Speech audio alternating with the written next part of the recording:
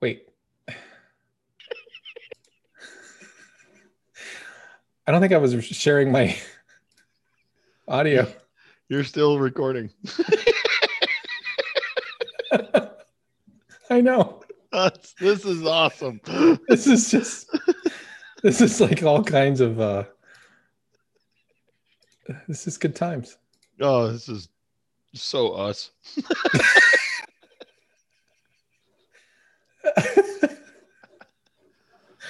All right, hush up. We come for you. We come for you.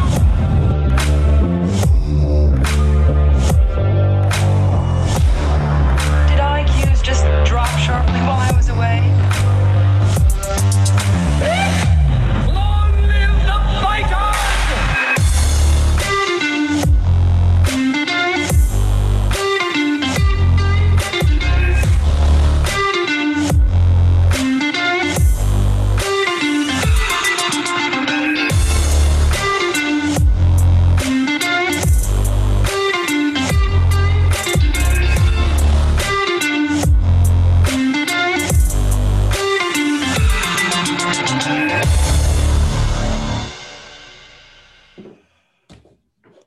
I have no idea what's going on.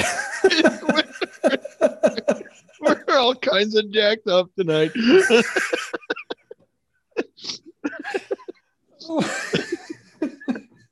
Skynet is down.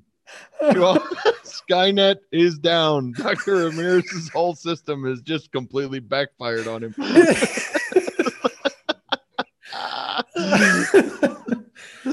Oh, I'm telling you, we don't have a snerd limit, and it's what it's all about right there. Somebody to keep us all on track. You know, you try to do it, and sometimes it just doesn't want to be done. I know. I say that to my wife every once in a while too. Sorry, honey, I tried. It just didn't. It just didn't happen. That's good stuff. That was too funny. There was just a cacophony of errors, and it was like, well, screw it. We're already into this whole thing. Let's just keep going. There's no point in trying to start over now. Only way to make it better is to get straight on through. Well, you know, this is going to be a really interesting lead into to our topic tonight. Okay. Because we're talking about adaptation. Oh, yeah. Here we go. Adapt and overcome. Okay. Oh, my God. That's just... Have no fear. By season 3, which is rapidly approaching, we're in season 3. We're in season 3. I think this is actually episode 3 of season 3 now. Oh, crap. Never mind. Yeah. Sorry, viewers and listeners. By season 4. But yeah, 4. Stay tuned. Well, hopefully we don't go through a 3 strikes and you're out rule here on the Fusion Underground. Otherwise, we'll sign off. It's been real. Have a good night. See you later. Yes. And we're back with another episode. I think we're back with another episode. We'll see how this one goes. Season 3, episode 3 of the Fusion Underground. Wow, we're really kicking off to a great start here in November, on November 1st. But here at the Fusion Underground, what we try to do here is we try to make sense of the world by having principled discussions about such topics as entertainment, current events, politics, and culture. Our mission is to educate people to become critical thinkers so they can live more empowered and happier lives. As always, I'm your host, Manuel Ramirez, and I'm joined, as always, in the virtual studio by my brother, Jason Moret. How are you doing, sir? I'm great, brother. I'm great. Good stuff. This is the highlight of my week, is watching you fumble around with your massive technology. A sound-powered phone. All righty. All right, see you, everybody. I think we're done. Yep, that's it. Can't possibly get any worse. It's only up from here. So we are recording this on the Day of the Dead. Day after Halloween. Mm-hmm. Were you able to see the full moon last night? I did. That was pretty awesome. It was completely overcast down here. No kidding. Yeah. That's terrible. Yeah. No, actually, I was out and showed my daughter. Of course, she's way too young to really grasp, a blue moon and a hunter's moon at the same time and all that. Yeah. But I just said, well, when you're older and out of the house, I'll tell you it happened again, and I'll remind you of this, and you won't remember it, but that's okay. We'll go over it. Did you tell her that a Smurf was born last night? That a Smurf was born last night? Yes, Smurfs are born on blue moons. Sorry, I missed that in trivia class, apparently. I was out. True. Must have been on the astronomy class where we were talking about the Smurf. Smurfs are born every blue moon. One Smurf is born every blue moon. There must not be very many of them. There's not. There's only about 100 of them. Okay. So, What do you got a clicker? Are you keeping track? You, Smurfette. I already counted you. Get in there. Yeah. All right. Oh my goodness. It's going to be one of those days. Yes. So did you get a lot of trick-or-treaters or no? So we actually, we got everybody ready, and I put the bowl of candy right out in front of my door. My neighborhood's pretty good. I don't have a lot of punks coming around just basically taking all of the candy at once. Everybody's pretty good. Not that I know of. But and then we got the two kids out and we went trick-or-treating. So by the time I came back, the candy was gone. So I would say we had a fair amount. There was a fair amount of kids out there trick-or-treating. Nowhere near what I'm used to in this neighborhood. Last year, I mean, you couldn't drive through my neighborhood because there were that many people walking it.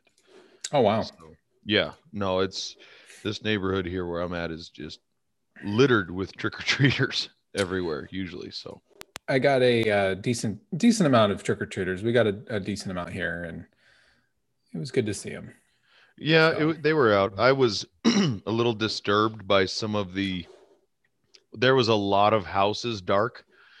Mm-hmm. I mean, it was really sparse as far as who was giving out candy. And then the COVID thing, I must not be on the Pinterest, panhandle, because I don't understand where people come up with some of these contraptions on how to actually hand out candy. I saw Rube Goldberg devices for giving out candy to kids. Oh my gosh. There were people that had like these big, I'd say 2 or 3 inch PVC pipes that went down at a ramp, and they would come up and they go, okay. And they'd push their candy through and it'd slide down into their bucket. And so I want to get this straight. So after they sneeze in their hand, they grab a piece of candy and throw it down the chute. Yes. Okay. Oh no, this is just it's a feel good. I mean, I even saw one that actually had 2 strings and a pulley system on the near and far end. Mm-hmm. And they were they clotheslined or clothespin bags of candy. Uh-huh. And then so one kid would come up and undo the clothesline, put the clothesline in a dirty or contaminated clothespin bucket full of other ones, take their candy, and then somebody would and sleek the next bag of candy up. I'm like, oh my God. There were 4, maybe 5 houses that actually you got to go up and ding dong, say trick or treat, and people would come to the door with candy, which was awesome. I went up that's what we did every single one of those parents, and I did here too, right at the house. They came up, ding dong, trick or treat. Hey guys, here, take some candy. It was cool. That was while we were still trying to get ready. But. That's what we did here. We just passed out candy like normal. There was a friend of mine on Facebook. She posted a picture of her daughter, who's now in high school, 16, 17 years of age or something like that. And she posted a picture of her daughter because her daughter was going to go to a Halloween party. And at this Halloween party, all of the attendees had to bring proof of their COVID test, of a negative COVID test. So I'm thinking, well, what good is that? That's a faux sense of security. Right. Because you got the test a week ago. You could have been Mhm. sneezed on as soon as you walked out of the clinic and got sick. You know, you could have been sneezed on an hour before you went to the party. Right. There's No. all that proves is that you were negative for COVID at the time you took the test. That's all it proves. Sure. That's all it proves. Sure. But So all of this crap, none of it is to actually really prevent anybody from getting it. It's just to make all of us kind of feel good, so to speak, yeah, that we're doing something. Because I mean, let's be honest, none of this crap will work, has worked, or is going to. If it was, it would have already. Right. I mean, remember we were supposed to be 2 weeks was all it was Right. going to take to lock ourselves away. We did it for a month. Flatten the and nothing curve. Yeah. Remember, it was 2 weeks to slow the curve. Yeah. And look, none of that happened.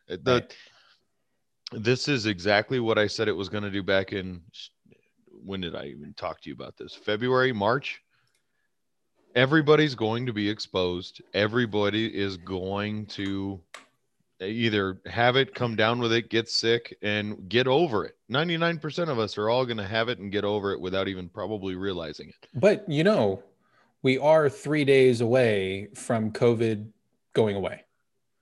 Because the election, we're 3 days away from the pandemonium going away. Well, that's what I mean. It's same thing. It's one and the same, right? Because the election is on Tuesday, and November 4th, the election will have passed, and then everybody will be good, and we'll be able to go back to life as normal, because a lot of this has been done for the sake of the election. Oh, what? And if you're in, is it Michigan? Where is Governor Whitmer? I think it's Michigan. I think she's the governor of Michigan. She's the crazy Democrat governor who was locking down everything and putting all of these restrictions. Months ago, she said you couldn't buy seeds for your gardens and things like that. You know what she's doing? She's enacted this new executive order in the state starting tomorrow, I believe it is. Yeah, I believe it's tomorrow, where when you go to a restaurant to have dinner, lunch, breakfast, whatever, that the restaurants will be required to take your name and your phone number.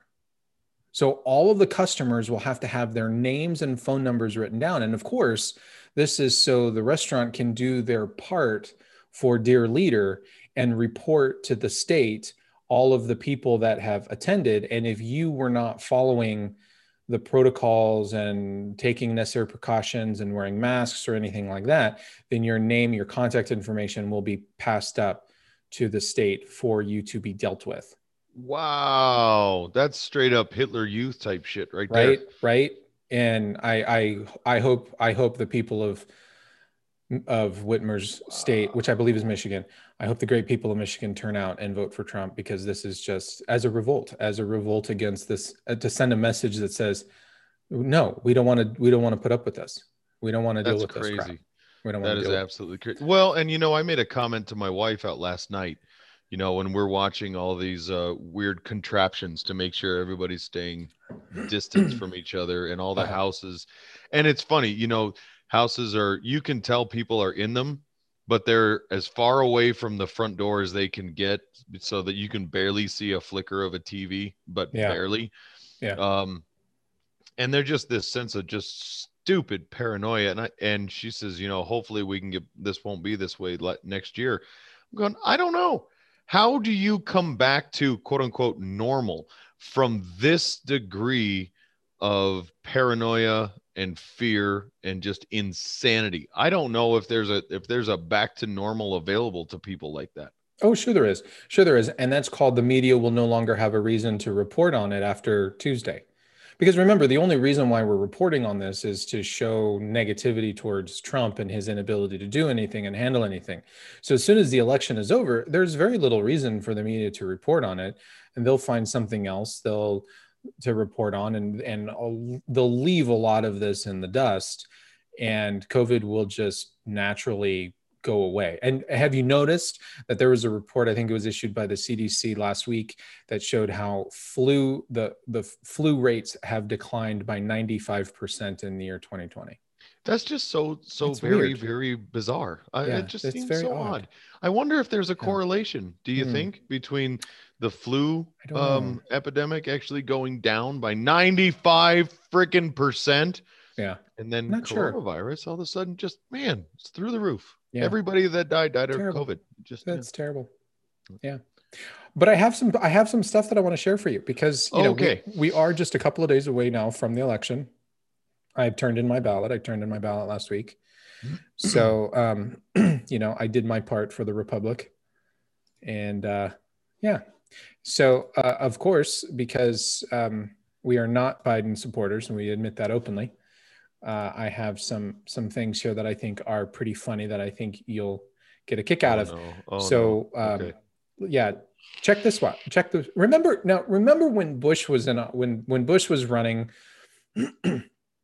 there were those moments where he said funny things. A lot of people swore up and down that he said strategery, even though he himself did not say strategery, right? Actually, I remember those going on for a long time. Oh yeah, all the gaffes about Bush that he couldn't speak or write a complete sentence, or you know, all that. Yeah. Yep. So get a load of this. Get a load of this. I'll lead an effective strategy to mobilize true and international effort to pressure. What?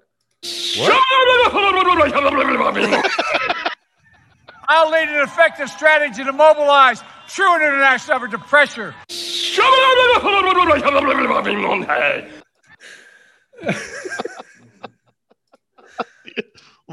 What? Whatever he's going to do, he's really excited about it. Yes. He's really, and everybody out there is really excited about it because you can hear him. Yeah. What's he doing? I don't know, but he's going to do it better than Trump. No idea. Take a look at this one. This one is a great one too. And that's why Special Operations Commander General Stanley McChrystal. General McChrystal? And that's why Special Operations Commander General Stanley McChrystal. I called him Stanley McGeneral. Well, Stanley McGeneral. Is he a general or General McChrystal? Stanley McGeneral. And here's another one. I liked this one.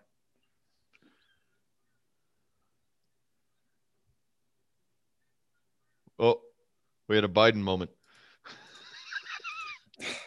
I can't click the button. Use your other thumb. Yeah. Okay, here it is. As kitchen table, I learned a lot of basic lessons. As kitchen table, I learned a lot of basic lessons. As a kitchen table, he learned a lot of basic lessons as a kitchen table. The kitchen table is what he meant. That's what he's trying to say. Yeah. I don't believe he really thinks he was a kitchen table. I mean, maybe he was. He's had a lot of accomplishments in his long life, but I mean, I don't think being a kitchen table was one of them. Yeah, definitely not one of them. Did you see? Okay, so here's something that I wanted to talk to you about because I think this is great. So we have a lot of polls coming out right now, right? Yes. Last week, I think it was Biden was up across the entire country by 17 points. Oh yeah, he was kicking everybody's butt. Whoever he was running against for Senate or Congress or the presidency, the thing, the thing. Come on, man. So by double digits. So he was up by double digits early last week, right? Yep. And then polls were coming out showing how he had a double-digit lead in Michigan, double-digit lead in Pennsylvania, and a double-digit lead in Wisconsin. And then as we got closer to the weekend, another poll hit that said, you know what? Texas is in play. Texas is a statistical tie. It's a statistical dead heat, which means it can go either way. So my question for you becomes, well, why is it then that Biden canceled all of his Texas showing, rallies or whatever, his campaign stops, when Texas, if Texas were actually in play, you would go to Texas, you would fight for Texas, you would try to actually get it to flop over, and that would get you alone, that alone would get you to 270 and you become president. But no, what has ended up happening is he went up to Michigan.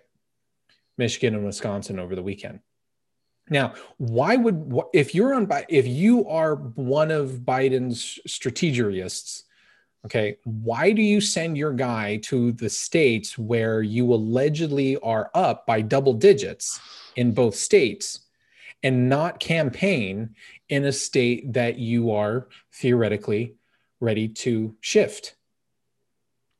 So that's my question. I have a theory. Okay, what is your theory? So let's pretend that I'm in the Biden camp and I'm on his campaign and I believe the polls.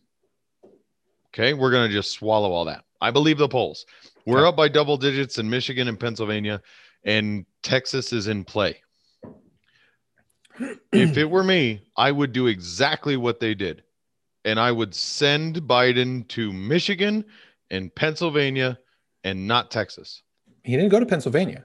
I'm sorry, Michigan then. Michigan and Wisconsin. And Wisconsin, I apologize. Yeah. I would send him there and not to Texas. Okay, and why is that? Damage control. Explain.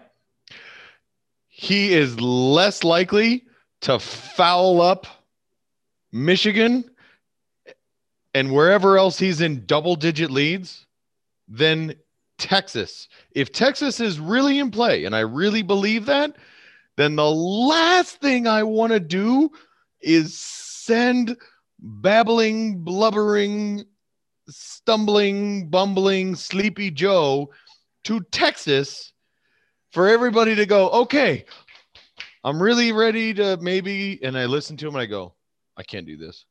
I can't do this. I can't. Did you hear this guy? I can't do this. Okay, I'm voting for Trump. To hell with that. No, if it really is teeter-tottering, the best thing I could do for the Biden campaign is keep him the hell away from Texas if it's really that close. So stay away. Here's my theory. My theory is the polls that we're seeing in the media are designed to influence voter turnout.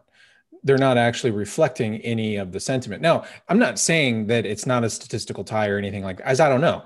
But what I am saying is that the way that the media is reporting and what the media is reporting is designed to lead the people to vote a particular way. Now, I think the internal polling paints a completely different picture. Sure.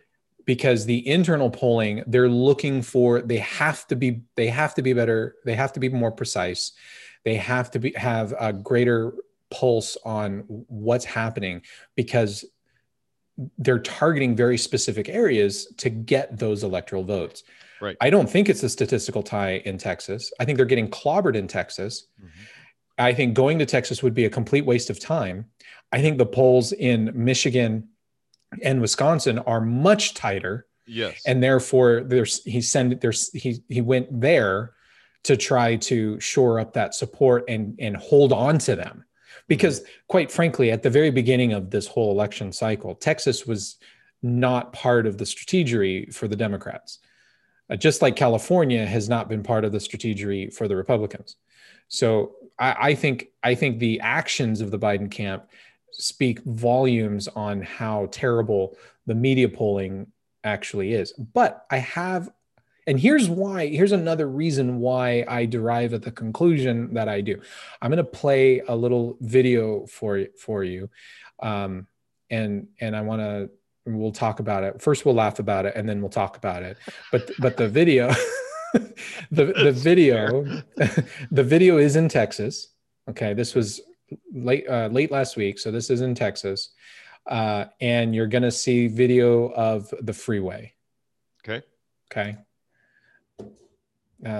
So shoot, let me get back to, so I can right now, share my, I gotta share the video. Oh, here we go. Okay. So here we go. So you're going to see the freeway right here and he's going to pan across. You ready? You ready? 3, 2, 1.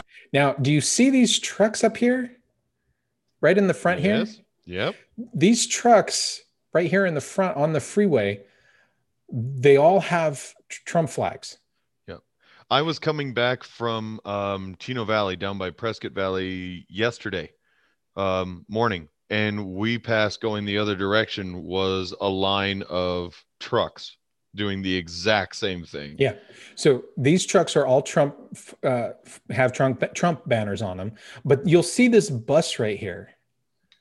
Oh no, don't tell me it's a Biden bus. This bus is the campaign bus. This was in Houston, Texas. This is in Houston, Texas. So let's finish watching this here. Go! Welcome to the Red Kingdom. Yeah. Red Kingdom. Welcome to the Red Kingdom. Yeah. Red Kingdom. Welcome to the Isn't that fantastic? That is that's an awesome escort. And you know what? And it trailed on for miles. Miles. It trailed on for miles. You see all these trucks back here. They all have the Trump banners for miles. They basically led the bus out of Texas, and then the campaign turned around and said, "We had 40 stops that we were going to do in Texas, canceled. All of them canceled." No. Yes. Really? 40 stops. This is why I think they left Texas. I think they realized our internal polls were not going to win Texas. No, don't even bother spending any time there. Well, and here, I was going to say that's the kind of escort I would love to see happen for any candidate. But honestly, if that Biden Harris bus had stopped anywhere, I'll bet you $100 every one of those trucks would have lined up. Nobody would have come near them. No Secret Service needed. We got this. We're going to make sure you're just fine, sir. And carry on. You say what you need to say. We'll make sure you get back on your bus alive. It was fantastic. I think it was yesterday. As a matter of fact, there was down by Tucson. So in the southern portion of the state, there was a Trump parade. Yeah. Of trucks and cars, all with American flags and Trump banners. And the parade stretched for 96 miles. What? How did I miss that? 96 miles. It was covered on the news here in Arizona.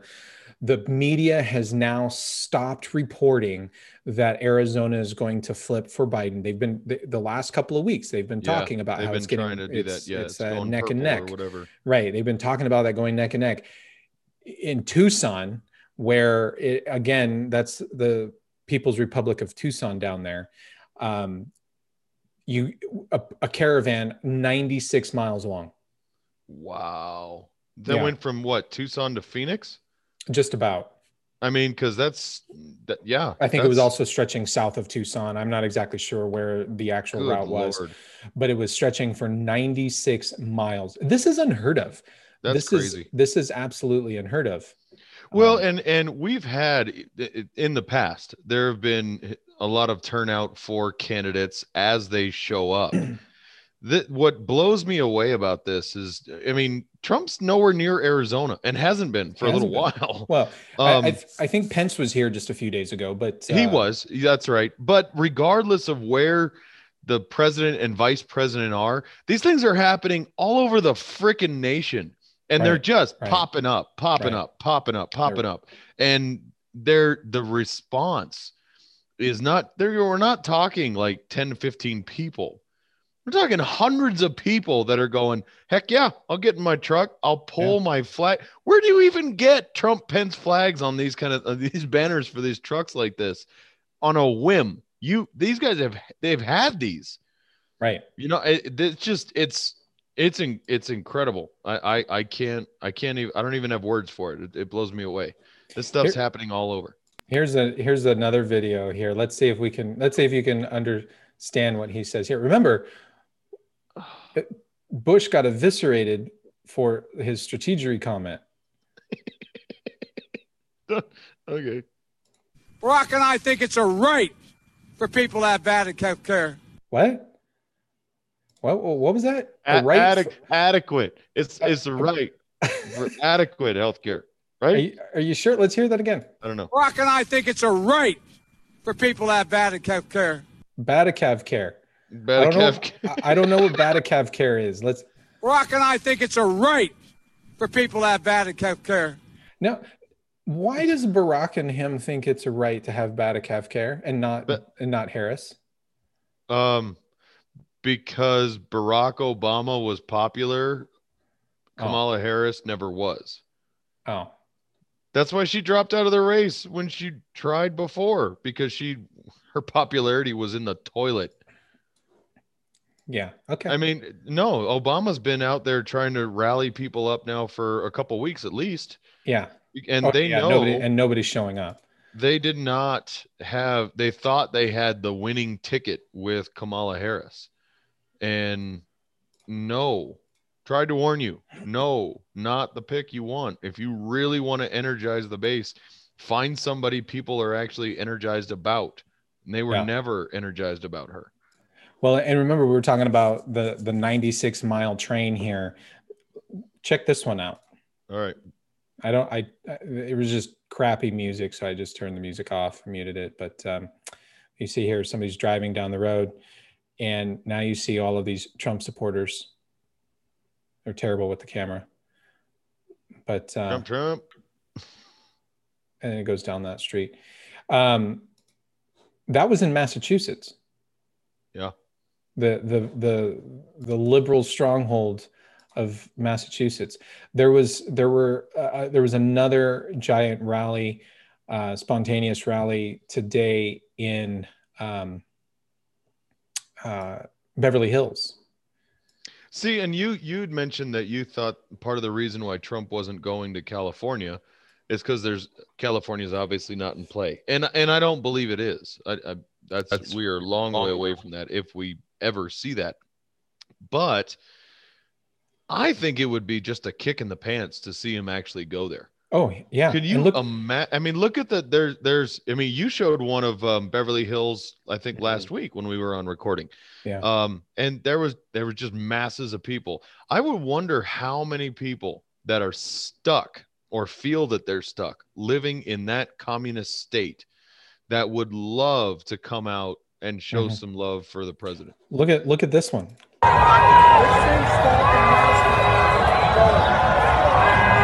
Look at that.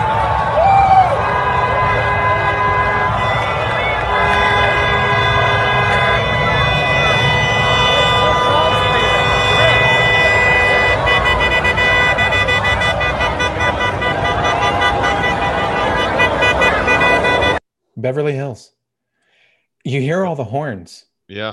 So there are people that are just honking their horns in support of all of these folks who are marching here. Yep. This is Los Angeles. That's crazy. It's nuts, man. I'm telling you. Yeah. I am starting to get excited about Tuesday.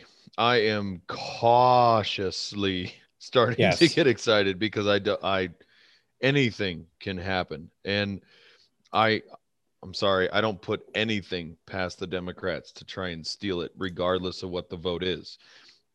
Now, I had a question for you. This is something I was talking about with a buddy of mine.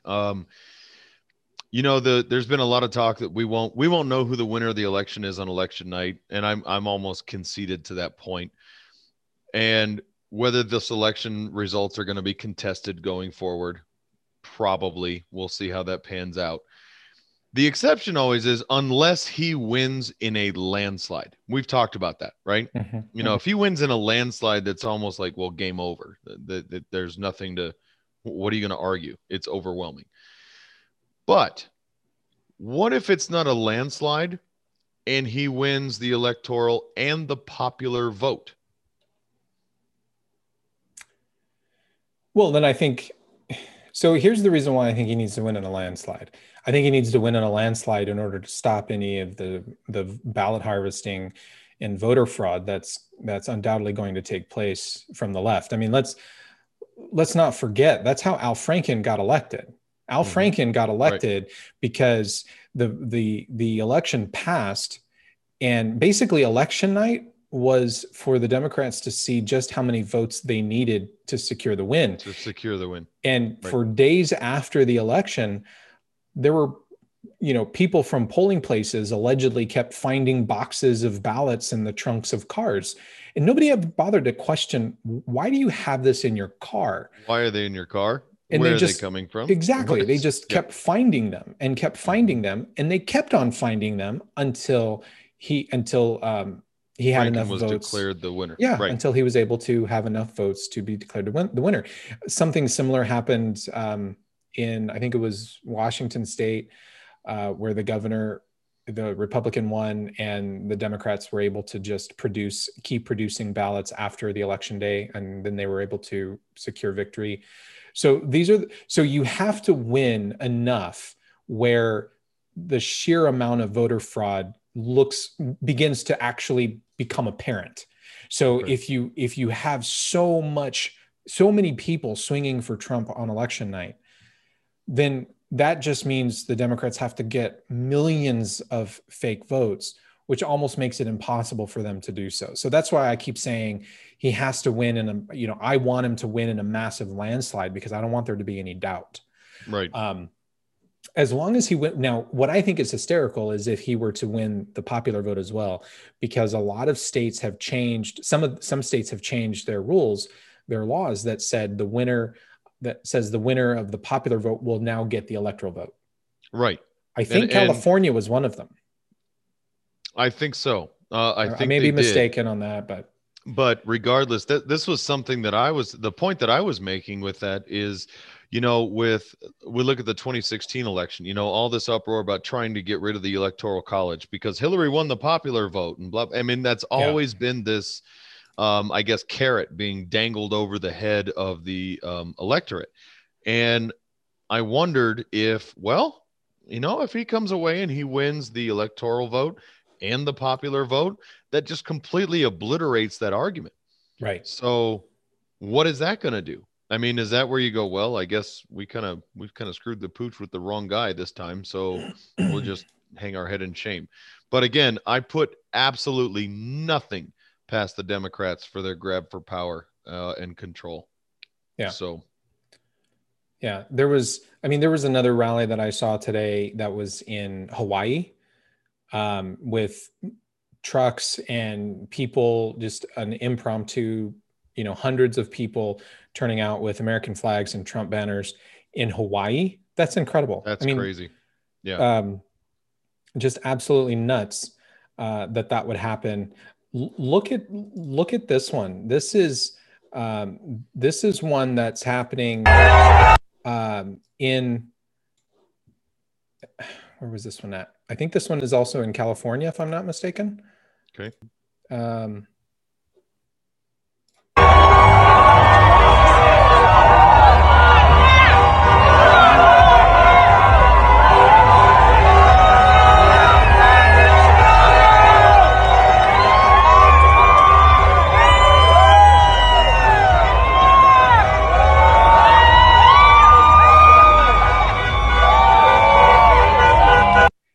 It's crazy. That's crazy. Nuts. There is something big is happening across the country. This is Huntington Beach, of all places. Well, we're on today, finally. Nice stuff to see. I mean, this is in LA. This is Los Angeles. Look at that.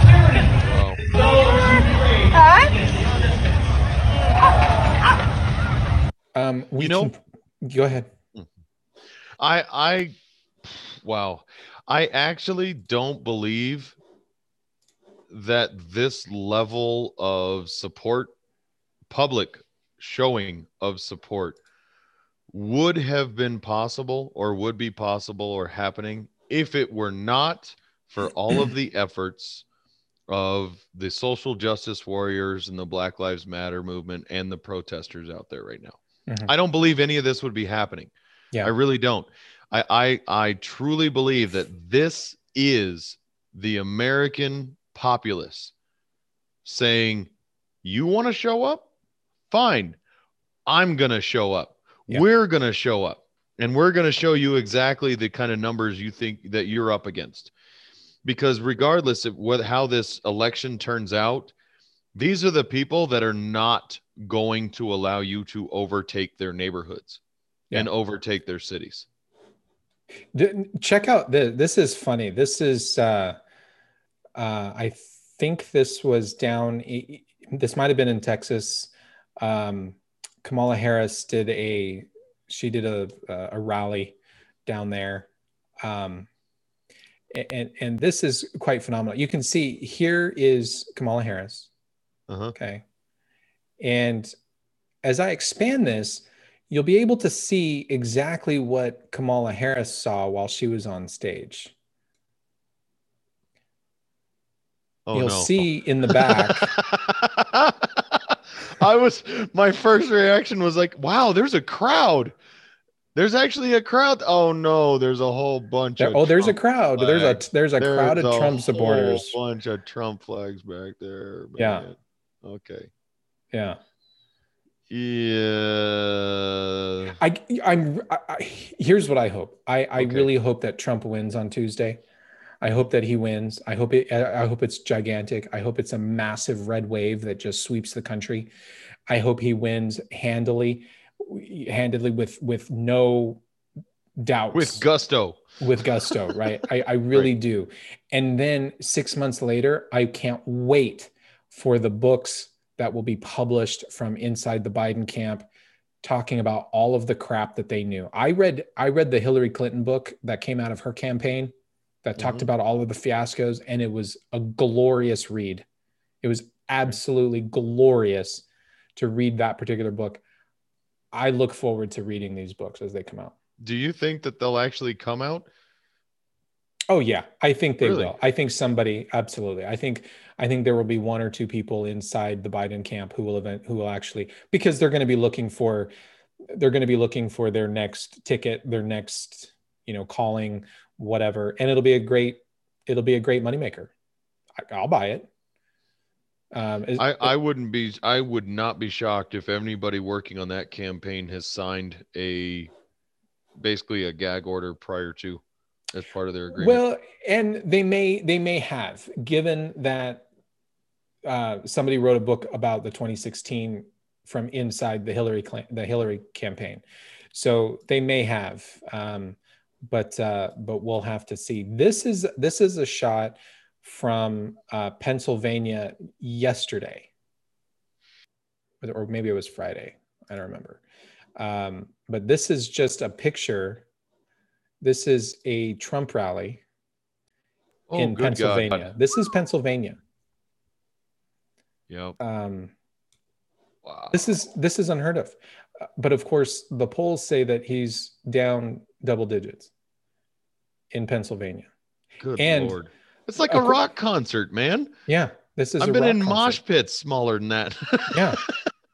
And here's Trump right here walking out into the stage. And estimates from the Trump campaign, and who knows, this could be them blowing, smoke, who knows? You have to take it with a grain of salt. But what they're saying is about 50% of this crowd are actually Democrats. Registered Democrats. And they ask you as you're coming in, Republican, Democrat, whatever. Who knows? They may have lied. They may have. Well, and you have to take it with a grain of salt, but no. And honestly, okay. So let's say 50% of this crowd is what you're saying, according to Reuters, are registered Democrats. Well, according to the Trump campaign. Okay. All right. Fine. I can actually believe that if for no other reason than this, and I'm speaking to all of the registered Democrats out there. Now, I know we've said a lot of, I guess, slightly opinionated things about the Democratic Party.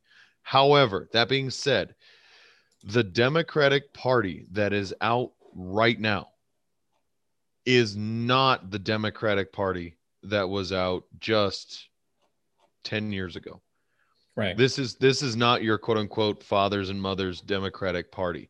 I mean, that the Democratic Party that is out right now are so far left. And I believe that there are a lot of lifelong Democrats out there, registered Democrats and registered Democratic voters who know that, who see it and go, I'm a Democrat. I'll never register Republican, but I can't go along with this stuff. This is just so far out there.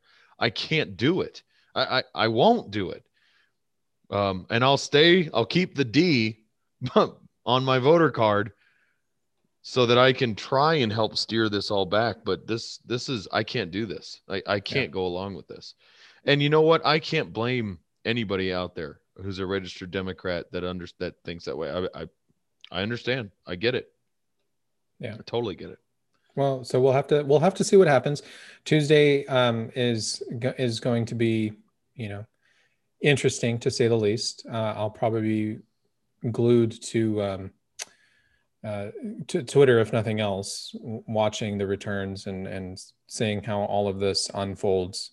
But I think it'll be exciting. If nothing else, it'll be exciting.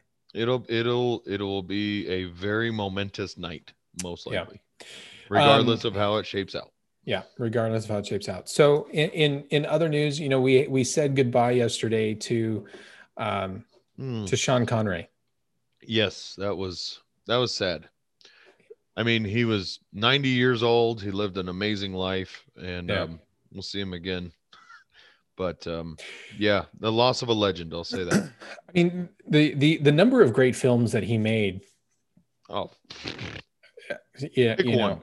I mean, I will say this, if for nothing else about Sean Connery, he can take an absolutely terrible movie and make it awesome just by being a part of it. Yes. Did you ever see First Night? Yes. Okay. Oh, yeah, he was in there. Yeah, right? Yeah, he was in there. Honestly, the movie was really, I love Camelot. I love King Arthur and Lancelot and the Knights of the Round Table. I am that nerd. But that movie was really bad. That being said, I own it. Why? Because Sean Connery made a pretty damn good King Arthur, and he was just and he made a really crappy movie pretty good. One that I could add to my collection and not feel guilty about. Well, did you ever see Prince Valiant or Sword of the Valiant? Oh, yeah. I want to say yes. I have to say yes, because he played the Green Knight. Yes. In the Sword of the Valiant. Sword of the Valiant. Yes. Yes, I did. He even had his armor like exposes his whole chest, and he walks around like a badass. It's like freaking Sean Connery, man. That was a bad movie, but it was great because of Sean Connery. It is. He has that ability. He could literally go on screen and poop, and it's gold. and we would watch it. And I'll watch that. Sean One Connery's gonna take a dump. One of my favorite Sean Connery films is Indiana Jones and the Last Crusade. Last Crusade. Yep. The relationship, it's not the thing that makes that movie so special is not just because Sean Connery is in it. It's because the relationship between a father and son that is played exquisitely by Sean Connery and Harrison Ford. So good. I mean, the way Sean Connery, he is the badass. I mean, really, he's freaking James Bond. I mean, come on. Right.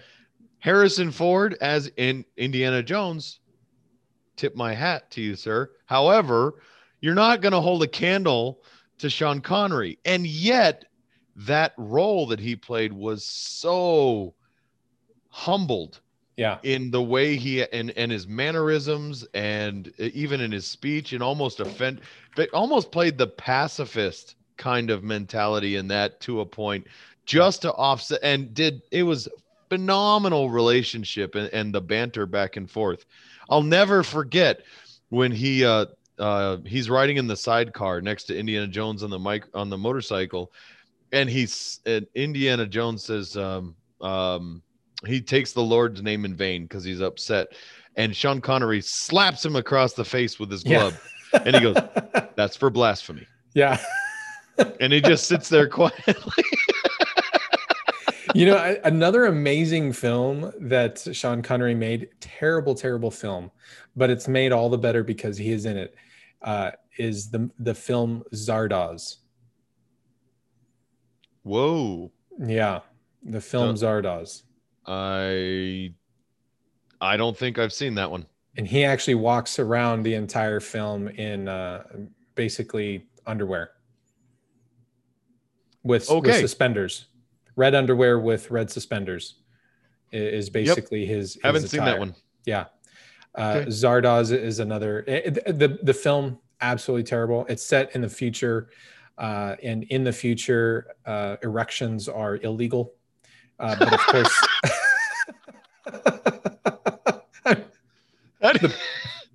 I guess puberty must suck because I mean, that just kind of happens sometimes, you know, you get a cold breeze or a warm breeze blow by. You're like, hey, what? I'm sorry. Yeah. Well, I think it was the penis is evil. I think the penis was bad or something like that. Yeah. It has to do with erections, but yeah, the movie is absolutely terrible, but Sean Connery is in it, young Sean Connery. And that movie is awesome. And of course we can't forget Highlander. Oh, awesome. I mean, I would never have been able to figure out how you can get somebody with as thick of a Scottish broad like Sean Connery to pull off a Spaniard. And he did not change his accent at all. Yeah. But he did. And we just went, yeah, that makes sense. Spaniard, Egyptian. That's right. Yes. He sounds nothing like either one of those. Looks nothing like either one of those. We don't care. The entire viewing audience went, yeah, that's fine. Yeah, because it's Sean Connery. Because Sean Connery. Oh, well, that makes total sense. Yeah, of course. Yeah. With the name Juan Sanchez Villalobos Ramirez. Yeah. It's so great. Yeah. Oh. So yeah, that was tough. You know, he definitely the loss of a legend this year. Yeah. Oh, and while, as far as I know, natural causes aside, I mean, it has not yet been called a COVID-related death, but I'm sure we haven't whatever we're going to test on him yet. So yeah, we'll wait time for the CDC to, give it a week. They'll go, yeah, we think he probably did have COVID. Might've been 6 months ago, which probably led to or contributed to at least. So there we go. Yeah. So, okay. Well, let's jump into the topic here because I've been spending a lot of time thinking about adaptation and how we actually adapt. Okay. And that's kind of adapt as individuals or as a society? Primarily as individuals. Okay. I've been doing a lot of research into mythology lately, and one of the big prevailing themes of mythology in general is the fact that myths create these frameworks that help us adapt as human beings. And without any kind of adaptation, we're basically done. We're done in the water because, we've talked about in the past, you and I have talked about how chaos in the world is always right on the precipice. It's always about ready to come into our lives. Mm-hmm. And we often experience that sometimes daily. And in other situations that we might live a pretty well and ordered life. And then maybe every couple of months or every few weeks, we get some chaos that comes into our life. And that chaos can manifest in different forms. It can manifest in your car breaking down. It could manifest in losing your job. It could manifest in a family member getting really sick or getting hurt. And these are things that need to be overcome. And we talked about the need for, religion, if you will, or at least some way to provide a framework for people's lives, and why you can't just be spiritual or not religious, but spiritual. Remember when we talked about that, right? We're people that say, well, I'm not religious, I'm just spiritual.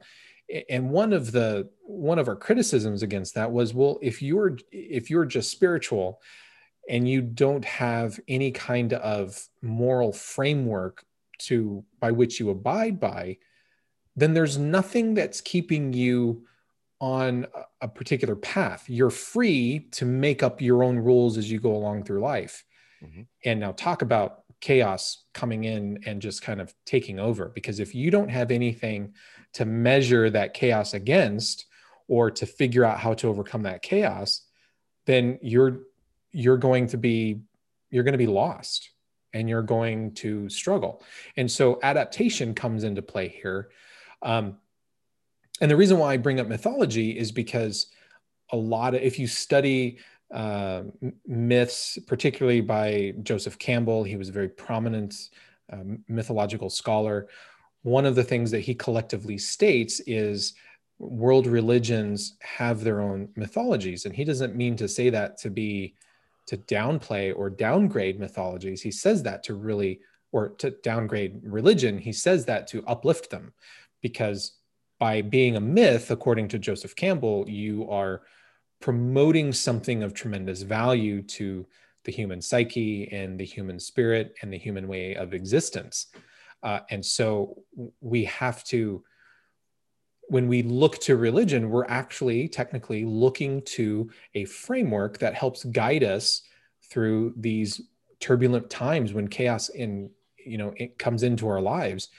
And the mythology of our own religion even gives us a framework by which we can adapt and overcome.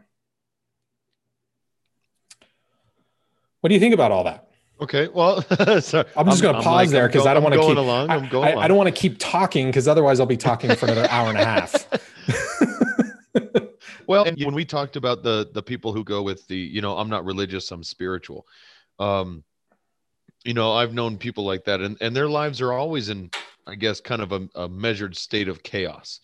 But is it possible that is a means of defense, or a defense mechanism, if you will, for people in that state to be able to cope with their lives always being in a state of chaos? Let me qualify what I'm getting at. If you or I, we have something traumatic happen in our lives, work took a turn for the worst, or even a turn for the better, but it's going to mean all this other stuff. Well, you or I, we have to stop, we have to pause, analyze, refocus our energies, account for the variables, and we look at that in an analytical way, because that's our way, or at least my way. I guess I should be more particular about how I say that. That's my way of being able to apply a sense of order to that chaos so that I can traverse that path, whatever that may be. Mm-hmm. Is it possible, however, that other people who are used to and have become accustomed to their lives being in total chaos all the time, that if something traumatic happens at work, a family member dies, and they're like, well, one more thing, no big deal. Something's always happening. It's all that. That's just the way it is, man. That's the free love, and that's the free energy of the world. You can't hold it down. You got to just go with it. And maybe that offers them some liberty in that. So there's no sense to have to try and adapt and then overcome to that new obstacle, because their life is already just an obstacle as is. Okay. So I think you bring up a really great point. And my response is this: if you're not growing and adding to your own schema, okay. So psychologists talk about these mental models or schemas that we develop, and we start developing these when we're infants, and a schema is a way that we interpret the world around us. And as we add to those schemas, as we learn about different things, our schemas grow. And those schemas are essentially a collection of the values and belief systems that we have as individuals. And as we add collective knowledge to those schemas, essentially our intelligence is growing, And at the same time, our ability to deal with the chaos that can come into our life also changes, and it becomes a greater resource for us as individuals. So people that are technically more intelligent or have more knowledge about things, they're going to have better adaptability for chaos that comes into their lives. Now, people that do not take the opportunity to increase their knowledge and grow in intelligence, and I'm not saying go to school necessarily, but just learning, whether it's through experience or, picking up new skills and trying things out. If you don't grow in your intelligence, then your schema is going to stay very constricted. So to those people that say, well, I'm not religious, I'm spiritual, a lot of those people, especially those new age types, if you look at psychological studies of people who buy into new age thinking, they tend to be very low on the intelligence factor. They don't have a lot of knowledge about the world around them. And so, quite frankly, their schemas are much more smaller. And so as a consequence of that, as a result of having these smaller schemas, essentially, their ability to grow and improve becomes stifled. And so when you don't have the ability to adapt to a lot of things, then you just sort of stay in your comfort zone. Right. And you don't want to grow outside of that. So the spiritual religious people tend to be more willing to stay in their comfort zone. Yeah. And don't mistake my argument. I'm looking at the well, is that possible? Am I saying that is a good path for human development? No. No, it's certainly possible. Yes. Yeah. When you're talking about schemas, so another analogy, and I remember going through this when I was going through psychology class. But let's just pretend. So your schema, when you're young, let's say you're traveling down the interstate or the road and you have a tire blowout. You pull over, you're freaking out. You've never had to change a tire in your life. You don't know what the heck you're doing. You're fiddling with the jack. You're trying to do this. You end up calling somebody on the phone because you don't know what you're doing.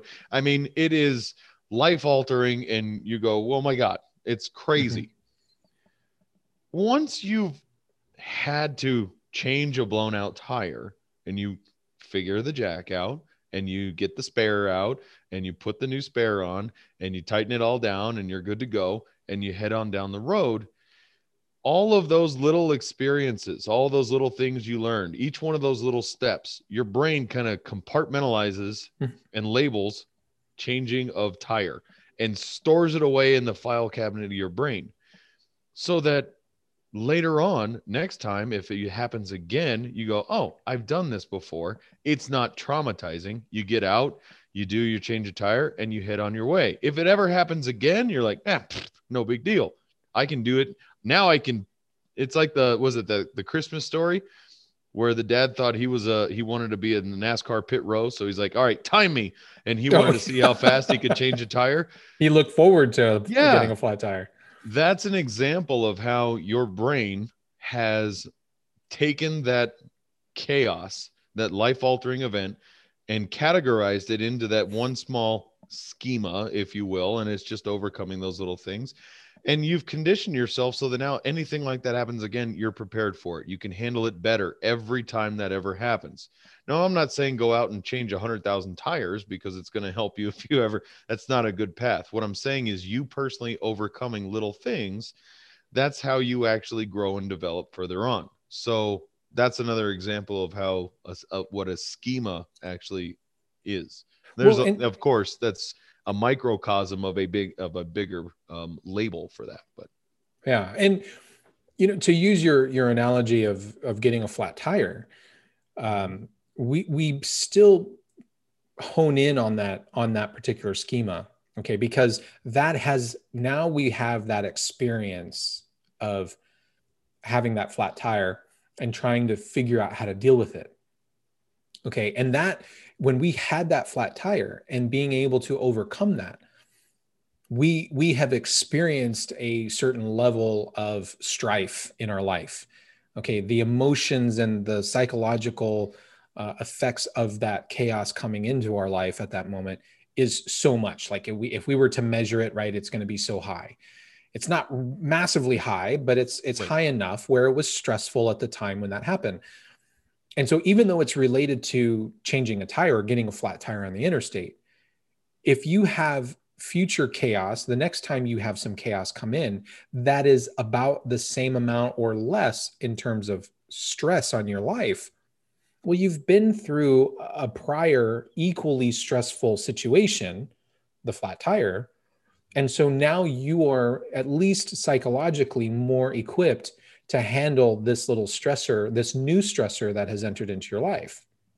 Well, and not only that, but you have to also think about the other things that you are developing along the way as well. There, it might not seem like much. Again, we're using the flat tire analogy, but in that instance, if I was able to get out and get it done myself, there's self-reliance that I'm building in myself. There's competency that, you know, I know what a lug nut is, or certain sense of actually a self-accomplishment when I'm able to get that done.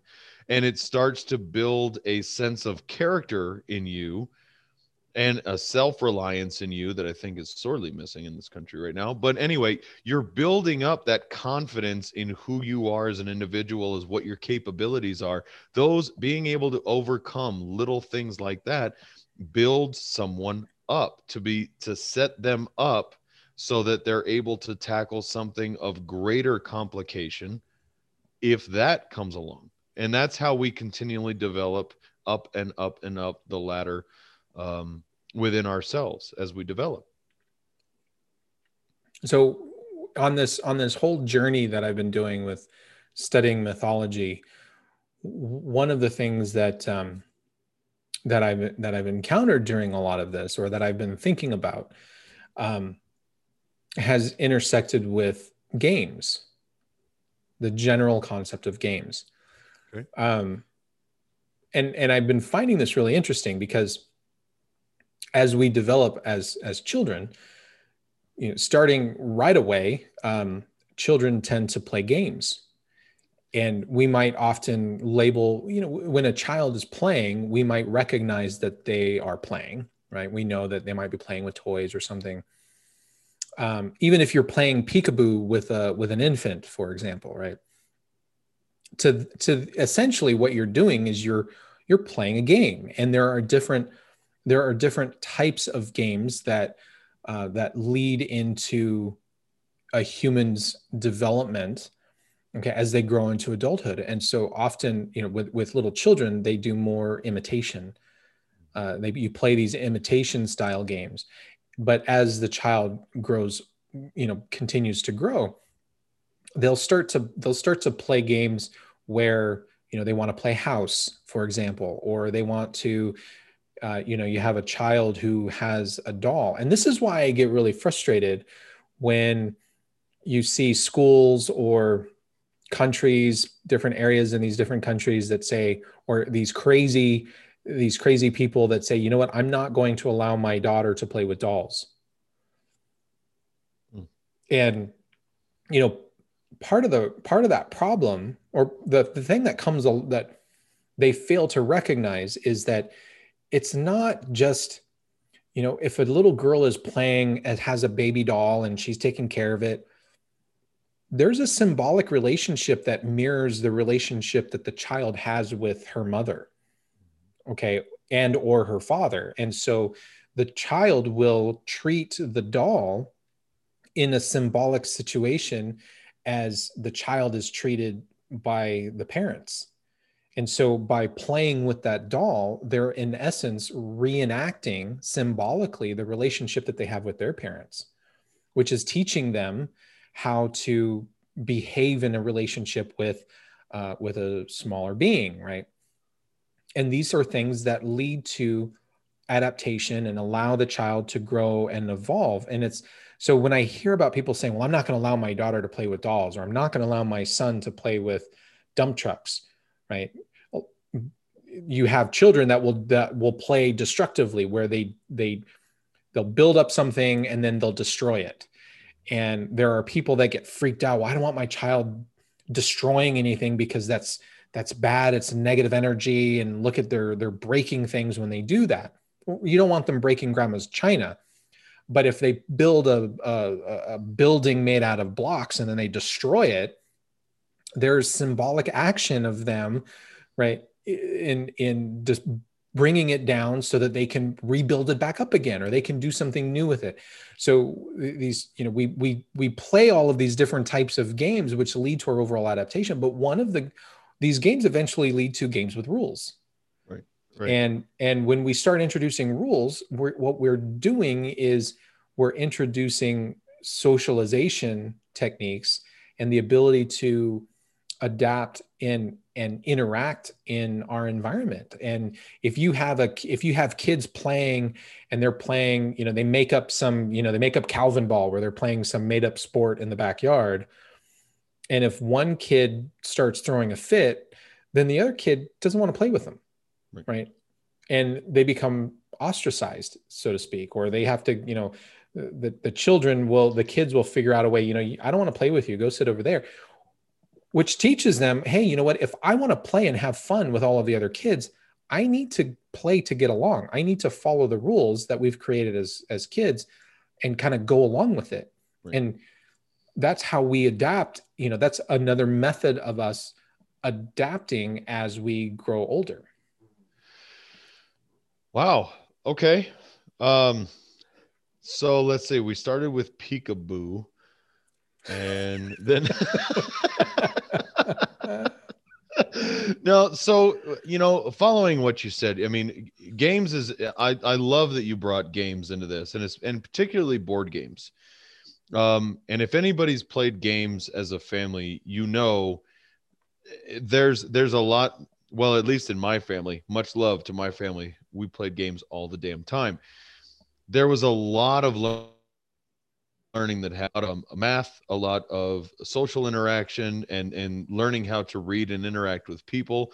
Unfortunately, it led to little side groups forming and people ganging up. I will never play Monopoly. I'm just, no, my family has ruined it, and I blame my brother and sister for that mostly. But nevertheless, but there's that development that happens along there. I mean, and my daughter was into Candyland quite a bit, and she's getting out of that. She wants to play bigger kid games. And it's interesting to me watching her play because yes, she used to build the Lego block towers, those big giant blocks. And look, it's a tower. First thing she did, push it over. Want to make sure to push it over and watch the blocks hit the floor and scatter and go everywhere. Right. Let's do it again. We're going to build back better. And, wow. So she loved doing that. But yeah, we've gotten to Candyland. She liked it for a long time because she was winning. And then she had to learn the rules too, that sometimes she got set back or had to wait a turn, and she pouts. I have to wait a turn because I'm on the licorice X, which means I get skipped. Or I got the peppermint patty, which sent me all the way back to the beginning, and I'm not going to win now. But she's learning that too. Now she's on to games. She wants to learn to do the bigger kid games and wants to play more with the adults. And that's, again, now that she got those rules and she's overcome the challenges of the smaller games, she's wanting and able to move on. She's adapted beyond that. She wants to keep progressing along that way. It's really kind of it's kind of cool to watch and be a part of. It's very interesting for someone like me. We were talking about, if you wanted to stay in that sense of chaos and not really develop. I play Candyland with her and I'm like, oh my God, this is absolutely maddening. I can't do Candyland anymore. I can't wait till we get you at least to like ooh or something. Even the game Sorry, would be a much improved version of where we're at. But it's interesting watching those rules. And it's funny you bring up like the social interaction, even with kids playing like freeze tag or something else. My daughter said there was another one. But when you have somebody not following the rules, how they get kind of ostracized. Nope, you're out. You don't get to play with us anymore. That kind of I call it a social contract that happens within peers. I see that out in the world all over, and even us as adults. There's a social contract, a generalized understanding of what our code of conduct is, how we regulate our behavior within other people. Those kind of things, those social norms, becomes a contract of engagement between the parties involved. We have that around, and when that breaks down or somebody violates that, it's immediately apparent, even though that might not be against the quote unquote law. It's a violation of the social contract we have occupying the same space and time. And it's almost more offensive to us than if you just broke the law. Right. Would you agree with that? I would agree with that, because when we play a game socially, we have to, it's not just about the rules that are there, but we have to agree on the rules. So you and I, so even a game where the goal is for us to try to backstab each other or take advantage of other people, of other players, right? This is something that happens in EVE Online. There's this video game called EVE Online. And it's pretty cutthroat. I mean, there's a lot of backstabbing that happens in that game.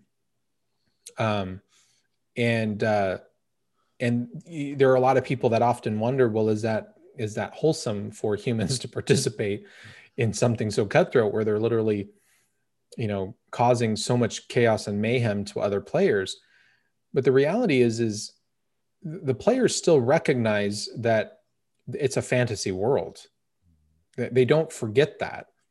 And they recognize that this is a way of playing the game, that going into it, there's warnings that say, this is how people play this game. They backstab one another. So don't trust anybody. That's part of the social contract that you essentially sign when you enter into that world, right, and into that game where you agree to the rules set forth. It is entirely different if, let's take, you're at work and you're talking to a colleague. Now this stays between you and me and, right here, and you tell them something. Here's secret bombshell number 146. Bam. You lay it on them. And then you immediately hear that person go tell someone else, and now they're talking bad about you. That's 10 times worse than anything they could ever do if, breaking the rules at work. That's, or even breaking the law. Because they've broken that sense of just unspoken trust that you have amongst that peer group occupying that same space and time. Right. They would rather you play the game, even if you don't play it well, than for you to violate the social contract, because at that point they don't want to deal with you at all. What's interesting about games too is games often have, particularly fantasy-based games or games that enact our imaginations, they tend to have symbolic representations of the real world manifested within the game itself. So even a game like chess or Go or checkers, for example, there are elements that can be symbolically represented in the gaming space.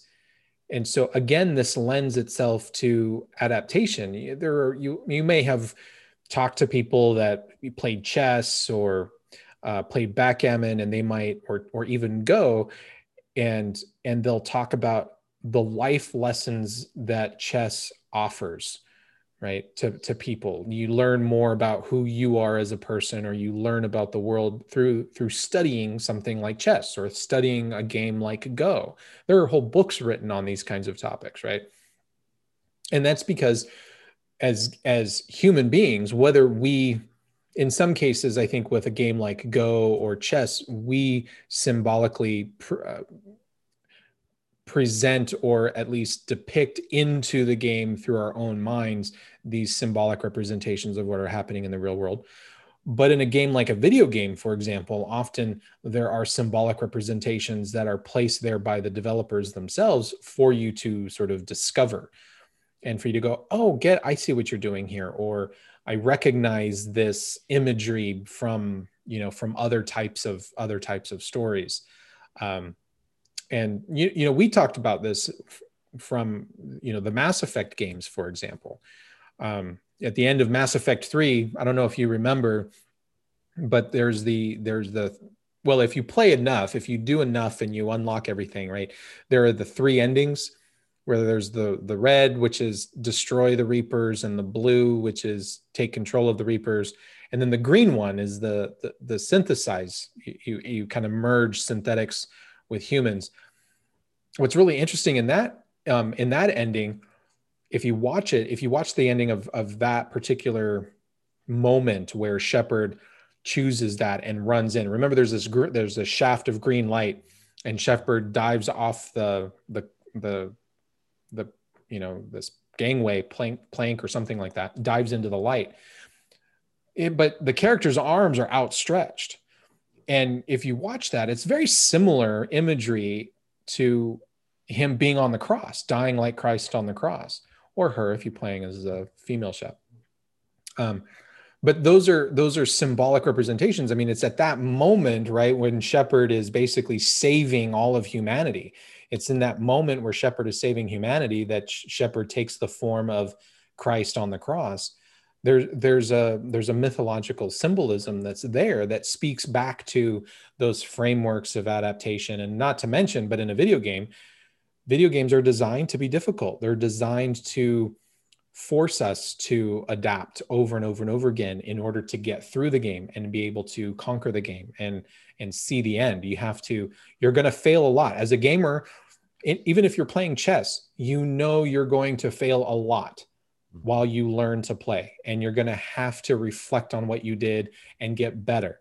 So games naturally are designed for us to fail and to stretch our ability to adapt and everything, which is why I find video games even so much more interesting as well, because now you can, not only do you have the game where you're adapting just to overcome and play the game, but now you can start layering in these mythological stories, which are in and of themselves frameworks for adaptation that we can use, that reference back to these concepts of Jesus and Moses and all of these sorts of things layered into the story. And you can actually be the heroic character, not just observe the heroic character. So there's a sense of agency that comes along into them that builds in and kind of keeps layering on all of this adaptation that happens. Wow. You got a lot for me to unpack in all that. So note to self, don't get Lucy talking about video games. You're going to end up hanging out for a little while. But no, I remember that ending in Mass Effect. And, anytime you're going to depict a self-sacrifice, it's always open arms. Otherwise, anything else is going to appear guarded or, forced. It's a willingness. It is an open willingness to give of oneself. And, there's references all over the place. Anytime you have someone open arms, it is that open willingness to give openly of yourself. You cannot guard against attack. You cannot fend off anything if your arms are completely outstretched. But hold on just one second, but hold on there, because, it would have been very possible to actually have Shepard do a cannonball into the light. Cannonball does not express self-sacrifice. That expresses I'm the fat kid gonna piss everybody off in the pool. I get that. I would totally do that, but that's not what you're going for here. No, it's a complete vulnerability, and acceptance of that vulnerability. There isn't a martial art or fighting stance in the world that, at least not that worked, that starts out with you standing with your arms out like this. Right. Everything is in guarded and closed. So to do this is symbolically to open yourself up to that. So yes, I can see the correlation. And as far as difficulty and adaptation within video games, within games, well, we started off talking about, very simple games. I made the reference to Candyland. Well, Candyland is only interesting and intriguing as long as you are at that level. At some point, you need to progress to something different. Right. Chess, to use one of your game examples, is an incredibly robust game. And not only are you playing against the pieces on the board, but also the player who you're playing against. And so it's a very complex and comprehensive adaptation always. If you talk to people who've played chess and are very good at chess, they're 9 moves at least ahead on what they want to do, and trying to account for 9 other moves that their opponent can also do and where they go from there. So you talk about taking all of this action and then try to adapt and redirect. And I mean, it's very exponential at that point, and it gets very, very, very, very, very complicated very quickly. But the more you do it and the more you see it, the more equipped you are to handle that. And even in other video games, you have to adapt and keep going. Any game that is easy, you end up putting down and putting aside because it doesn't offer you any challenge.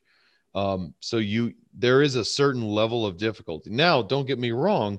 There are other games that you play that are so incredibly stupid hard that you can never get anywhere in it. And you go, this is friggin' dumb. And I put it aside.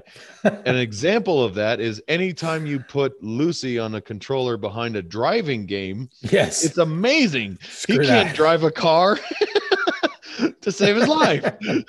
And he quits. Yes. No, that is not part of his schema.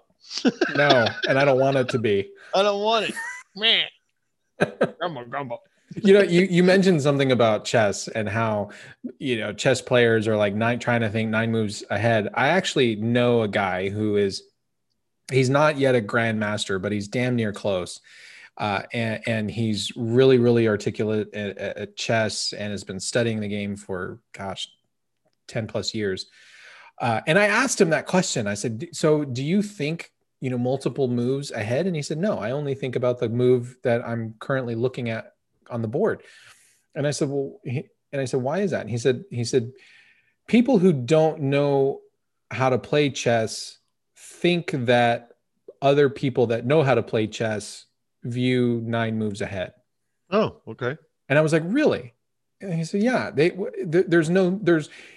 and this is what I really find fascinating. And this is why I think that there's a lot of there's a life lessons, for example, in a game like chess, because chess is all about how you manage your available resources.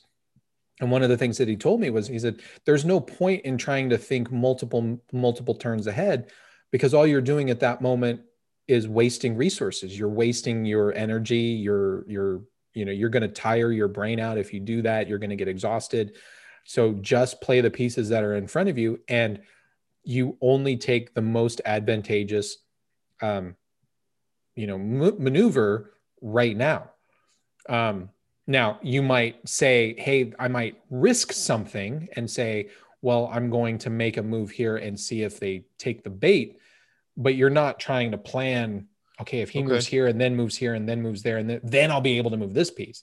Right. Which I think that's really fascinating, because as humans, that's what we try to do every day. When we have these schemas, right? We can't, when chaos comes into our life, we have to take the information that is available to us. And we don't have infinite resources. We don't have infinite time to see through every option to their conclusion and then pick the best one. We often just work out something really fast, make a decision, pick one path, and it might not even be the best path, but it was the best path at the time, given the available information and the constraints that we were working under. Now, okay, I absolutely 100% can accept that, but my beef with that is this: if you do not take any time to evaluate where you are and what your options are, then that is purely a knee-jerk reaction, and you have no idea whether you took the best path or not. Right. Now, I understand what you're saying, and absolutely, in a moment where we're confronted with chaos and we have to confine order. But at that moment, that is where I always say, okay, stop, take a breath. And I'm working on this with my daughter. Take a breath. What are your options available? Are you sure? If you do this, what's going to happen? What about this? What about this? What about this? Now, is there anything else you have not yet considered? If the answer is no, then you have your options. Evaluate which is going to be the most advantageous and go for it. Because unfortunately, I think there's a lot of analytical people out there. And I think I mentioned this in a previous episode, where they get so lost in the analytics of possibility that they are limited by inaction. They cannot make a decision, and they're stagnant in that. They don't want to take the wrong path, so they never take a path. And that's absolutely the wrong answer. That is how you stagnate your own development. You get nowhere. The problem that you're faced with always gets worse with time. Nothing gets better with time. It always gets worse. You can't just wait it out 99% of the time. Doing something, as I say, is always better than doing nothing, but be aware of the consequences of the actions you do take. Right. But when I was talking about time and making the decision, we don't have infinite time. So often as adults, now your daughter who's a child might have more time and be able to look at different options. And even in adult situations, we will use the available time allotted to us to make the decision. But there are a lot of situations where we don't have a lot of time to make a decision, and you have to make one. For example, you might have to make a decision by tomorrow morning, and you could literally spend weeks pondering. For example, if all of a sudden, if you were handed a job offer that said, Jason, by noon tomorrow, I need to know if you're going to take the job offer and move to New York. There's a lot to unpack and to think about it. And you might not have enough time to really think about it. So you're going to make the decision as best you can, given the constraints that are available to you. Now, to the point where you said, and I'm glad you brought it up, where there are people who get bogged down with the analysis paralysis and they can't make a decision.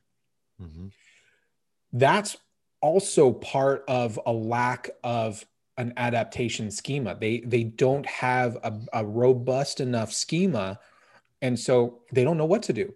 In other words, and when you look at those particular people, there's usually something, their knowledge capacity, their intelligence is more than likely a lot lower. I'm not saying always, but they're not going to have as robust of a schema. And again, what goes into making that schema? Knowledge, intelligence, adding, and I'm not just saying just the natural intelligence. I'm talking about the knowledge repository that exists in our mind.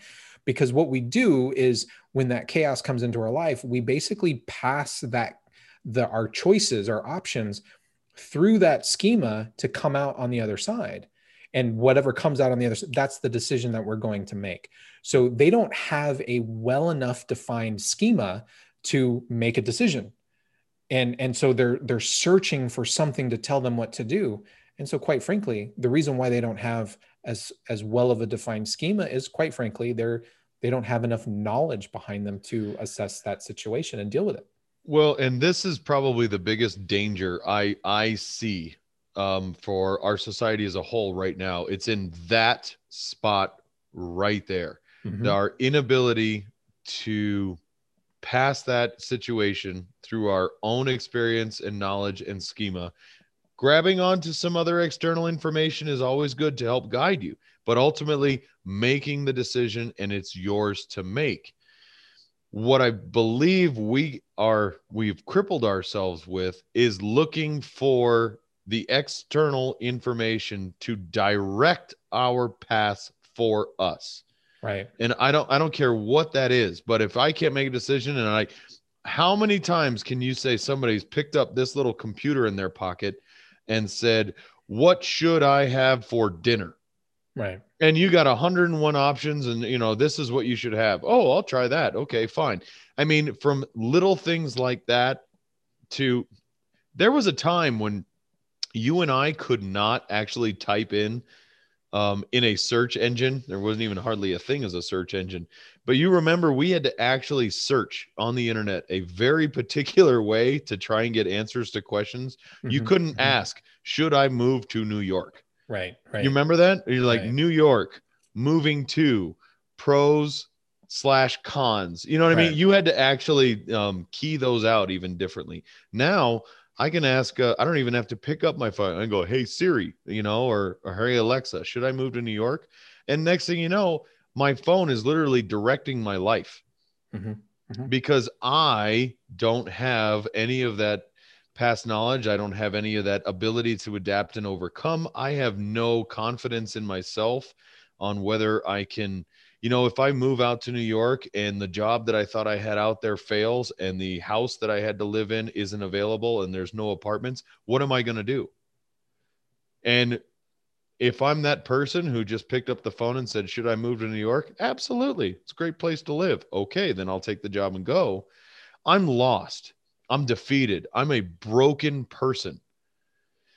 If I'm not, and I made that decision and all of that happens, I go, okay, well, that didn't work. What are we going to do? I got to figure out this. I'm going to figure out this. I've got to, this is more chaos than I was prepared for, but you know what? I'm going to overcome this just like I've overcome everything else. And we're going to make it work. Don't worry, honey. We'll be fine. We'll figure it out. Tonight, first things first, we need shelter. What are we going to do? We'll get a hotel. We'll sleep in the car. I don't care. Even if that's what it's got to be, we'll do something. We will survive. This will not break me as a human being. And right now in our society, I feel like we are just pawns ready to be sacrificed to save the king and queen. You're right. And the adaptation schemas, the schemas that we have in our life, right? They're not just for making the decision, but they're also for helping us cope with the chaos that's already present in our life. So we have to, if you suffer a death, if somebody dies in your family or a really close friend passes away, you have to deal with, there's now chaos that has entered into your life, and you have to deal with it. And if you don't have a well enough defined schema, you're not going to know how to even handle the death, handle the emotion of it, so that you can actually make a decision and act in the world. You're going to be frozen. You're going to be stuck. And then when you do make a decision, there are going to be outcomes of that decision, like there always are. And you're going to have to be able to, you're going to have to deal with those outcomes, because if you're making decisions and maybe you're constrained and you don't have enough resources to make the best decision, but you just make the best one that you can, it may very well be the wrong decision. And there's going to be fallout for that. Sure. And so now you have to deal with the leftover chaos that is going to exist in your life. So you have to have, and this is what this comes back to, having those values and how do we develop that schema, that framework to guide us. Going back to the spiritual, not religious people, they don't have any framework. They typically do not have a framework to help guide them in their daily life. They don't have anything that's grounded. The danger from all of this, if you don't have anything like that in your life to ground you and to guide you and to act as your northern star, then anything can come in and replace it, because nature abhors a vacuum. And this is when it gets really, really dangerous, because now you're very susceptible to external ideologies to take over your life. And that's how people fall into, Antifa, they fall into Black Lives Matter, they fall into, I'm going to support, the communist movement, I'm going to support this thing over here, because they're looking for some kind of guidepost on how they're going to make decisions and how they're going to act in the world. Yep. It's that if you don't stand for anything, you'll fall for everything. It really is. And I've made bad decisions in my life. I've made bad decisions growing up, and my mom, My grandfather would both have, well, what did you learn from that? Okay. You made a bad decision. You fouled it up. What did you learn from that? How could you have done it better? And it's not that they were going, they're trying to beat me over the head with being a dum-dum. It's they were trying to develop a sense of understanding in me so that I did not get either duped into doing something stupid later on, or when that problem or something like that would ever come again, I would be able to go, whoa, this looks familiar. I think I can do this better this time. I mean, you talked about your mom, something bad happened or somebody mistreated you, and she goes, builds character. Well, you know what? It does, because you start to learn who you are, what you're susceptible to, what you're capable of, and how to move on from that.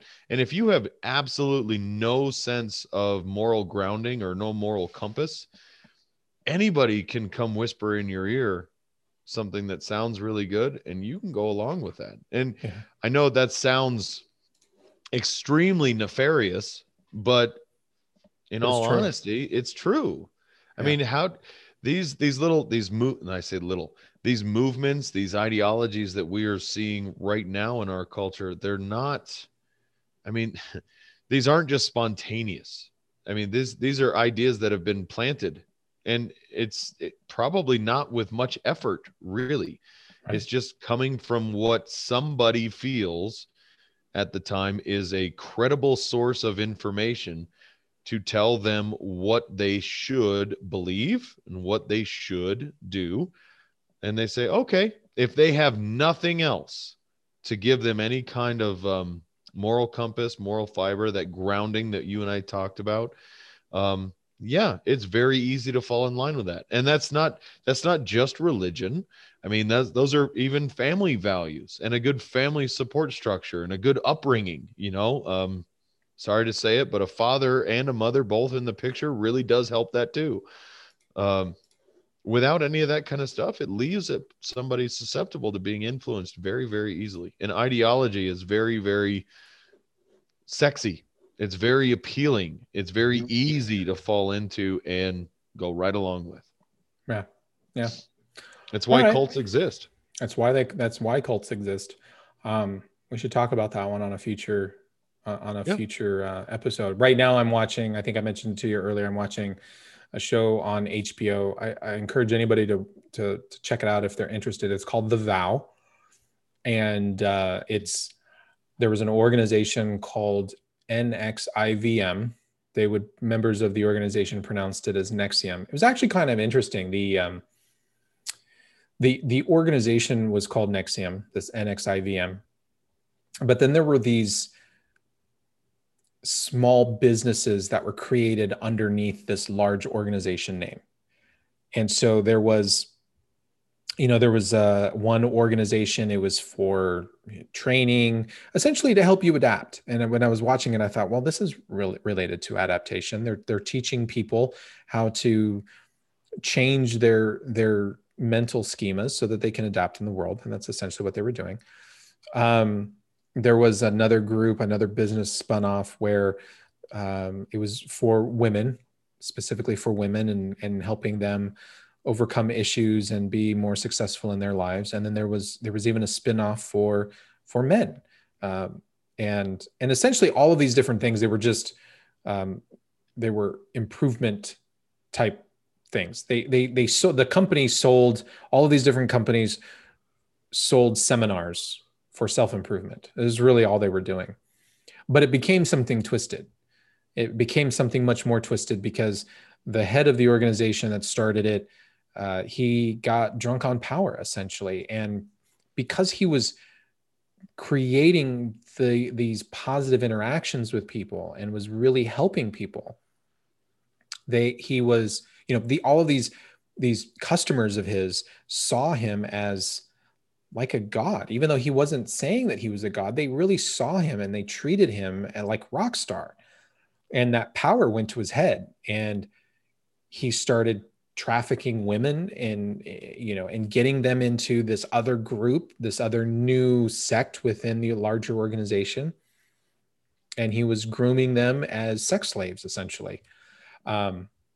So it's quite fascinating, you know, how people can fall into that trap of ideology, how others can manipulate human beings to be enslaved to these ideologies. So I encourage anybody to check it out. It's on HBO, called The Vow. You might recognize some of it. There was you know, at the time when this organization was really coming into its own, there was a young lady named Allison Mack. She was part of the organization, but she was a member of the cast of Smallville off of the CW, which was about Superman in high school. And she was one of the main people of this organization. She was basically trafficking these women and branding them, literally branding them with soldering irons, and serving these young women up to be sex slaves to the main guy. Yeah. He went to jail. And I'm not sure what happened to her. I'm still watching this. I'm about halfway through the series. I'm really hoping it spends some time on her, because right now it's not yet focused on Allison Mack, but she has been mentioned. Anyway, check it out. Okay. Yeah. We get right on that. All right. Well, we've got Election Day on Tuesday. Oh, it's coming. 2 days out. It'll be nice to get it over and done with. I'm sick and tired of all the signs. Yeah. We'll see. Well, you say it'll be nice to get it over and done with. Well, Election Day will come and go. We'll see how the over and done with part comes. Yeah. We'll see how we'll see how that comes. So our next episode will be really interesting, because we will be dealing with the after effects of the election. And who knows, we might not even have a president declared at that point. Sure. If it's too close, it could drag on for weeks. It could be longer than that, depending upon what goes on. Yeah. So it'll be interesting. I hope not. All right. Well, any last parting words on anything? Nope. We're good. All right. So as always, you can catch all of our stuff off of fusionunderground.net. Check us out on Facebook at facebook.com/Fusion Underground, or AZ Fusion Underground. How to remember that. We're on YouTube. All of our audio feeds are off of our website, so you can catch us off of Breaker, Anchor, Stitcher, Apple. I don't even remember them all. They're all on our website, so just go there and check them out. And on Twitter, we're on Twitter too, at FU Brothers. And you can obviously send us hate mail, contact@fusionunderground.net. I'm Manuel Ramirez, and for Jason Moret, this is the Fusion Underground. Cheers, everybody. Good night.